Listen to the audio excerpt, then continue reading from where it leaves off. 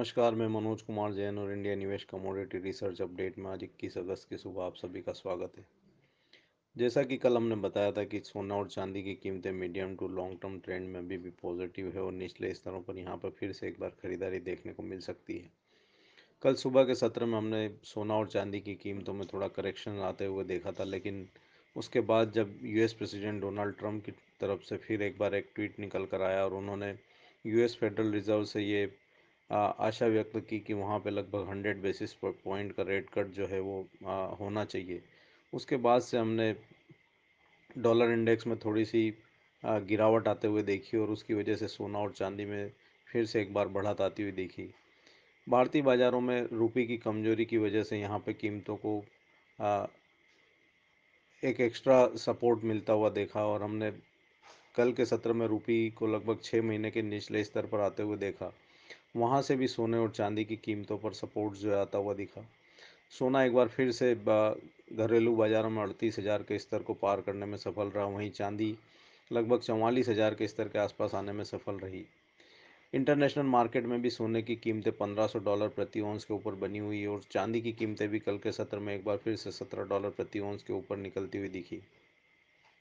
हमारा मानना है कि दोनों ही प्रीशियस मेटल्स जो है वो अभी भी फॉर्म ट्रेंड दिखाते रहेंगे और अगर यहाँ पे कोई भी मुनाफा वसूली के चलते थोड़ी भी करेक्शंस आती है तो वहाँ पे फिर से एक बार ख़रीदारी की ही अपॉर्चुनिटी होगी।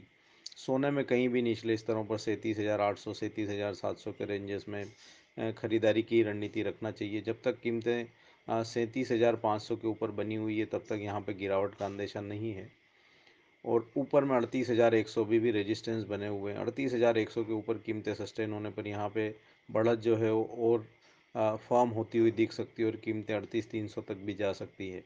चांदी की कीमत बात करें तो यहाँ पे भी कीमतें जब तक 43,000 के ऊपर जो है ट्रेड कर रही है तब तक यहाँ पे गिरावट में जो है ख़रीदारी की रणनीति करना चाहिए।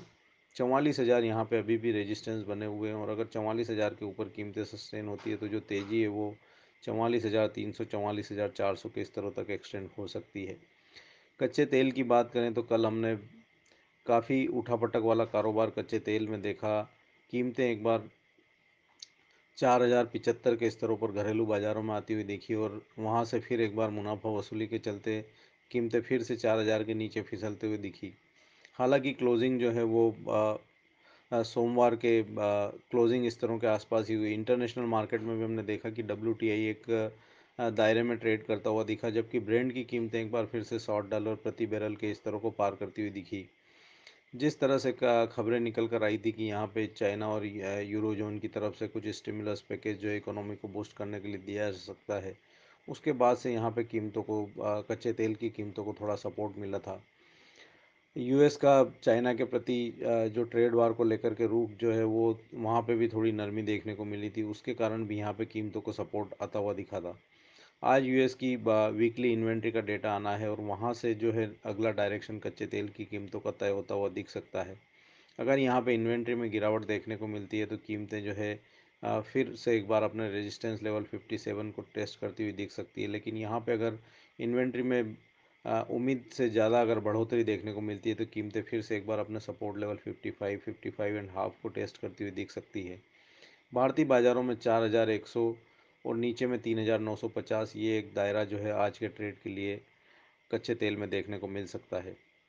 बेस मेटल्स की बात करें तो वहाँ पे जो चाइना के कल डेटा निकल कर आए वो उम्मीद से थोड़े कमज़ोर थे और वहाँ पे कहीं ना कहीं बेस मेटल्स की जो है डिमांड में कमी देखने को मिल रही है। जिस तरह से यूएस और चाइना के बीच में ट्रेड वार जारी है उसकी वजह से कहीं ना कहीं चाइनीज़ डिमांड जो है वो प्रभावित होती हुई दिख रही है और हमने देखा कि बेस मेटल्स की कीमतों में कल फिर से एक बार दबाव देखने को मिला। कॉपर की कीमतें लंदन मेटल एक्सचेंज पर लगभग 1% की गिरावट के साथ बंद हुई, वहीं बाकी बेस मेटल्स में भी कमजोरी देखने को मिली। हालांकि निकल जो है अभी भी यहाँ पे फॉर्म ट्रेंड दिखा रहा है और वहाँ पे मजबूती जो है वो अभी भी जारी है। कीमतें ऊपर में 1148 के स्तरों तक आती हुई कल के सत्र में दिखी। हमारा मानना है कि बेस मेटल्स में अभी भी वोलेटिलिटी वाला कारोबार जो है देखने को मिल सकता है और ऊपरी स्तरों पर यहाँ पे मुनाफा वसूली हावी रहेगी। तो यहाँ पे ऊपरी स्तरों पर बिकवाली की ट्रेड की जा सकती है। एग्रीकल्चर कमोडिटीज़ में कमज़ोर रुपए का कल सपोर्ट मिलता हुआ दिखा और कुछ कमोडिटीज़ में यहाँ पे रुपये की वीकनेस की वजह से सपोर्ट आता हुआ दिखा, क्योंकि रुपए की कमजोरी के चलते कुछ एग्रीकल्चर कमोडिटीज़ की जो इंपोर्ट पैरिटी है वो महंगी हो रही है। तो उसकी वजह से यहाँ पे कीमतों को सपोर्ट मिला। कल के सत्र में पल्सेस में चना और मूंग दोनों ही कमोडिटीज़ को थोड़ा सपोर्ट मिलता हुआ दिखा। वहीं स्पाइसेस कॉम्प्लेक्स में धनिया में निचले स्तरों पर खरीदारी देखने को मिली। हालांकि बाकी एग्रीकल्चर कमोडिटीज़ में मुनाफा वसूली हावी रही।